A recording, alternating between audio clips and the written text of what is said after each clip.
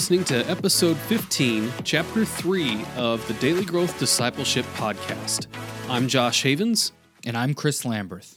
And we're on a journey to learn what it means to live a lifestyle of discipleship. We're glad you're joining us and hope that as you set aside this time for God, that He will help you grow today in the everyday moments of life. Today we're continuing our conversation with Darryl Dash. Darryl is a pastor and church planter in Toronto with over 25 years of ministry experience. He also has a Doctor of Ministry degree from Gordon Conwell Theological Seminary. He's written the book, How to Grow, Applying the Gospel to All of Life, and currently serves as the pastor of Liberty Grace Church in Toronto. He and his wife Charlene are the co-founders of Gospel for Life, and they are both passionate about helping people grow. If you're like me, you probably find yourself very frustrated with yourself at times because you're not growing as much as you think you should be. You're not making the kind of progress in your relationship with the Lord like you'd like to have. And that's why I'm really challenged by this part of the conversation with Pastor Darryl Dash. We get into a lot of different things like the 6 stages of growth. And during those times where you feel frustrated, understanding where you might be at in those stages can be very helpful, as well as then understanding God's grace and that God's grace is constantly available to us. And that's why I'm really challenged by this part of the conversation with Pastor Darryl. He lays out the 6 stages of growth. So instead of being frustrated with my own personal progress, I can learn to recognize that maybe I'm just on the path to maturity. Darryl also talks about the most valuable lesson that he's learned, which is grace, and it's a reminder that I need constantly, as well as a reminder that walking the Christian life, following Christ, takes every part of our lives, so we can leave nothing out.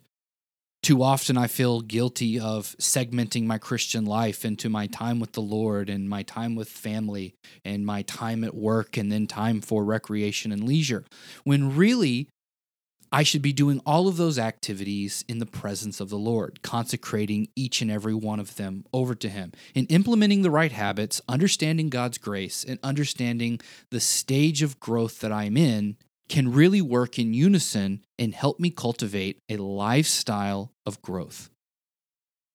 I definitely want to get to the habits because habits have become my new passion ever since reading Charles Duhigg and then James K.A. Smith's book, You Are What You Love, which you talk about so much.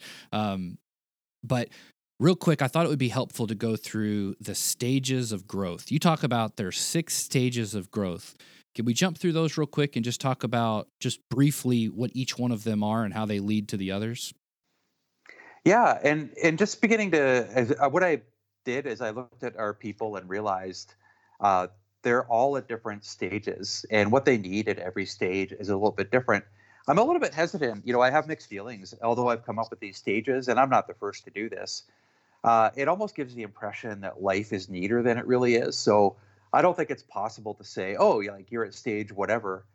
The reality is, I almost think of it like snakes and ladders. Like we think we're here, and then we wake up the next day. Oh, I'm not as far as I thought, and then it's a lot messier than neat categories. But the first category, the first stage is pre-questioning, and that's people who don't even really consider that Christianity has something to offer them. So I'm in downtown Toronto. My community is filled with pre-questioning people. They don't even have a question about God because they don't frankly think of Him that much. The next stage is questioning, and these are people that might be curious about Jesus. They might be, the people who show up at church on a Sunday, or the people that you might meet that are like, oh, I've always wanted to talk to somebody. What's this Christianity thing all about? And then you get to the believing stage, and the believing stage, what I'm talking about is actually not necessarily even being a follower of Jesus Christ, but just believing that the story of Christianity is true. One of the challenges, especially in parts of the States, probably not Canada, but in parts of the States, well, I think one area of Canada this would be true in the Bible Belt, is that some people might believe in Christianity but not actually have an authentic relationship with Jesus himself. But then I moved to the next stage, which is growing. And these are people that actually have had an encounter with Jesus, and they're just beginning to learn, what do I do to grow now? And then moving on to mentoring, helping other people grow, and then finally maturing. Maturing is a funny one because, the mature people I know, the ones that I look up to, I don't know anybody who's mature that thinks of themselves as mature. So the irony is, one of the marks of maturity is actually knowing I have a long way to go. Like, I see my sin so clearly, there's no way that I'm mature, and that's actually probably a sign of maturity. Yeah, they probably feel like they're questioners all over again because they're really starting to dig even deeper. That's right. The And closer you get to God, I think the more our sins become obvious. yeah. And as we've talked to people, so one of the questions that we like to ask people, in fact, this seems to be a good question, maybe I'll ask it here, of you, is what is the most valuable thing that you've learned in the Christian life? And and what we found is there's multiple. People keep saying, well, there's been so many of these moments. And so one of our guests actually called it conversions. They said, I've had many conversions, because it feels like it's like a fresh encounter with Jesus, or a new way of looking at the gospel. And like, once you've had that realization, like, it changes everything. You can't go back to seeing life the way that it was. It was sort of like the Matrix, take the red pill situation. And so does anything like that come to mind since we're on this topic? Yeah, I'm trying to think. It's a good question. I think just the reality of, like, every stage I haven't graduated from God's grace. And so just the reality of, man, I am so in need of God's grace today, and God's grace is plentiful for me. So yeah, I think just the daily reality. I think of, who was it Tillich or some other theologian that was asked one day what the most profound lesson of theology he'd ever learned. And his response was, Jesus loves me, this I know, for the Bible tells me so. And it's almost just realizing that, the truth of that, that's almost the most profound theological lesson that I could ever learn myself too. Yep. Yeah, I think that was Karl Barth. Yeah, was it Bart? Yeah. That's good. So, that's great. I think that's so good. And it shows that, if I could be so bold, that you're definitely right there in the number 6 category of maturing. So yeah, well, I definitely don't feel like it, man. Like, but that, you're right. My wife the other week was like, "Oh, I've just realized what a sinner I am." I said, "That's a sign of growth." And she said, "No, I'm just a big sinner." So I know. And you kind of talk about it, sometimes we don't want to ask that of our spouse, because they could tell us all of our sins much clearer. That's right. If we ever wanted to know. That's right. So you talk a lot about habits when we start getting into the super practical things about how we start applying the gospel and how we start moving through these stages, especially once we get to stage 4 of the growing phase. This is really where I think learning how to kick up these habits becomes so important for accelerating our growth. So you have 3 basic habits that you say form the basics of our growth as we apply the gospel to all of life. No matter how much we grow, we are always building on these 3 basics.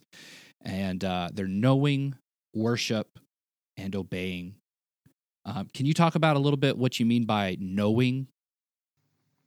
Yeah, and with knowing, these are basically underlying all the habits. So later on, I give practical ways to apply this, but this is more the conceptual behind it.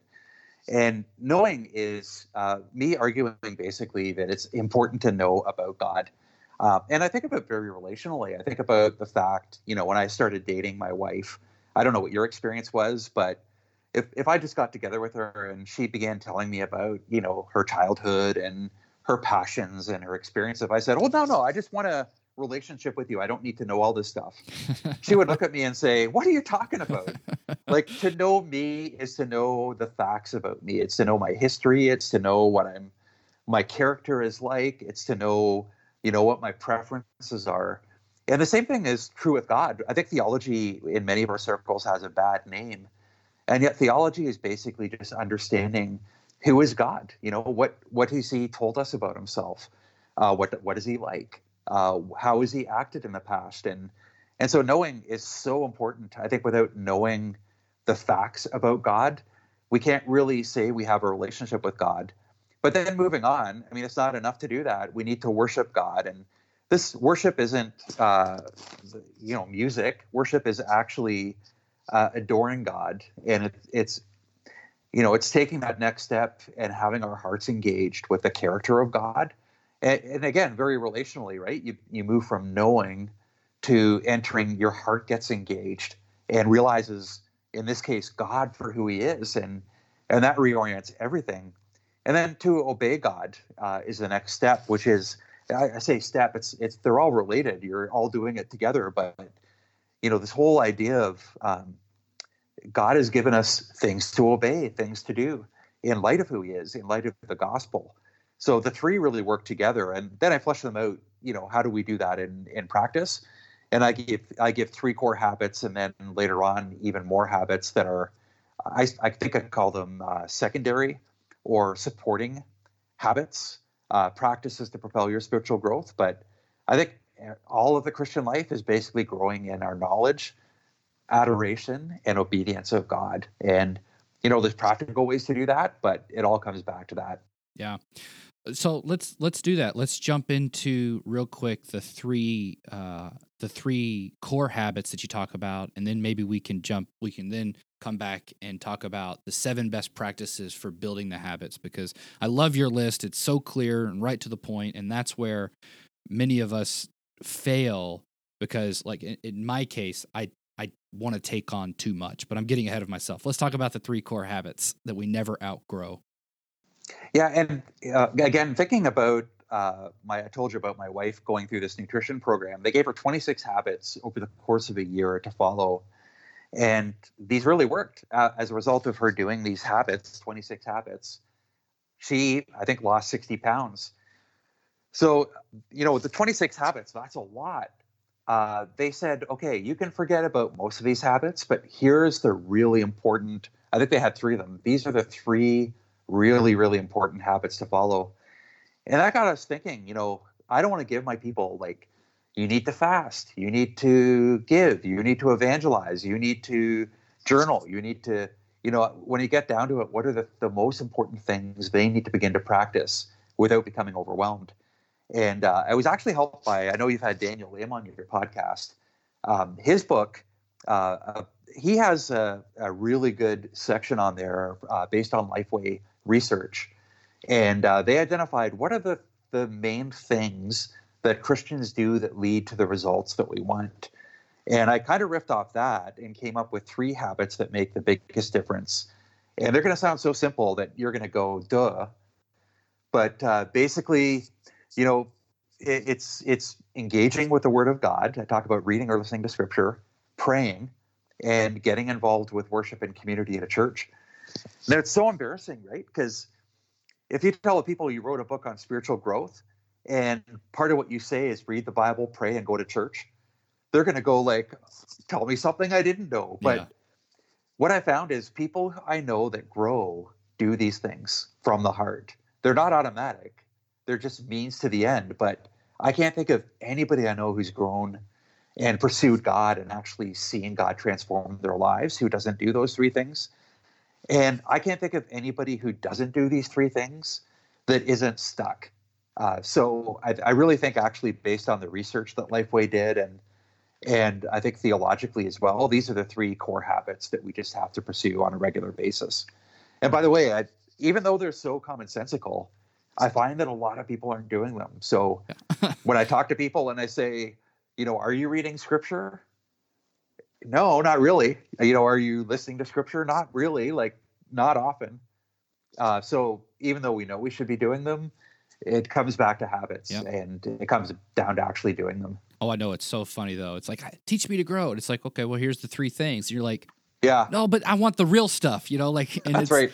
And it's like, it does feel weird to talk about that in the context of spiritual growth, but completely natural when we talk about it in the arena of sports. And you use the example of Vince Lombardi coaching the Green Bay Packers to their championship, and he starts out, gentlemen, this is a football. Yeah. And I think of like Michael Jordan, right? Going out, shooting thousands of free throw shots. I mean, it seems like obvious. Well, yeah, that's what you do in basketball. Is you take this ball and you try to throw it into that hoop down there. But it's amazing how many even, professional athletes, the highest degree of them out-practice the others on the basics by like a huge margin. I don't know what the actual margin is, but and to think that anything would be different for us is, it's kind of mind-blowing that we take it for granted. I had a friend who's a professional athlete in Toronto, and I thought that his life was one of glamour. And then I got to know the guy and realized most of your life is miserable. Like, most of your life involves getting up early in the morning, driving across town to where the coach says you should be, running drills, and basically being disciplined in how you eat. So, yeah, if we just think if we think that being an athlete is, the game's on, the guy's running on the field, look how easy that is. We miss the whole point of, like, man, the Christian life is not just showing up and having victory. It's actually doing engaging in the practices necessary to grow spiritually. Mm-hmm. And then that's what enabled them to go out and perform and made it look easy.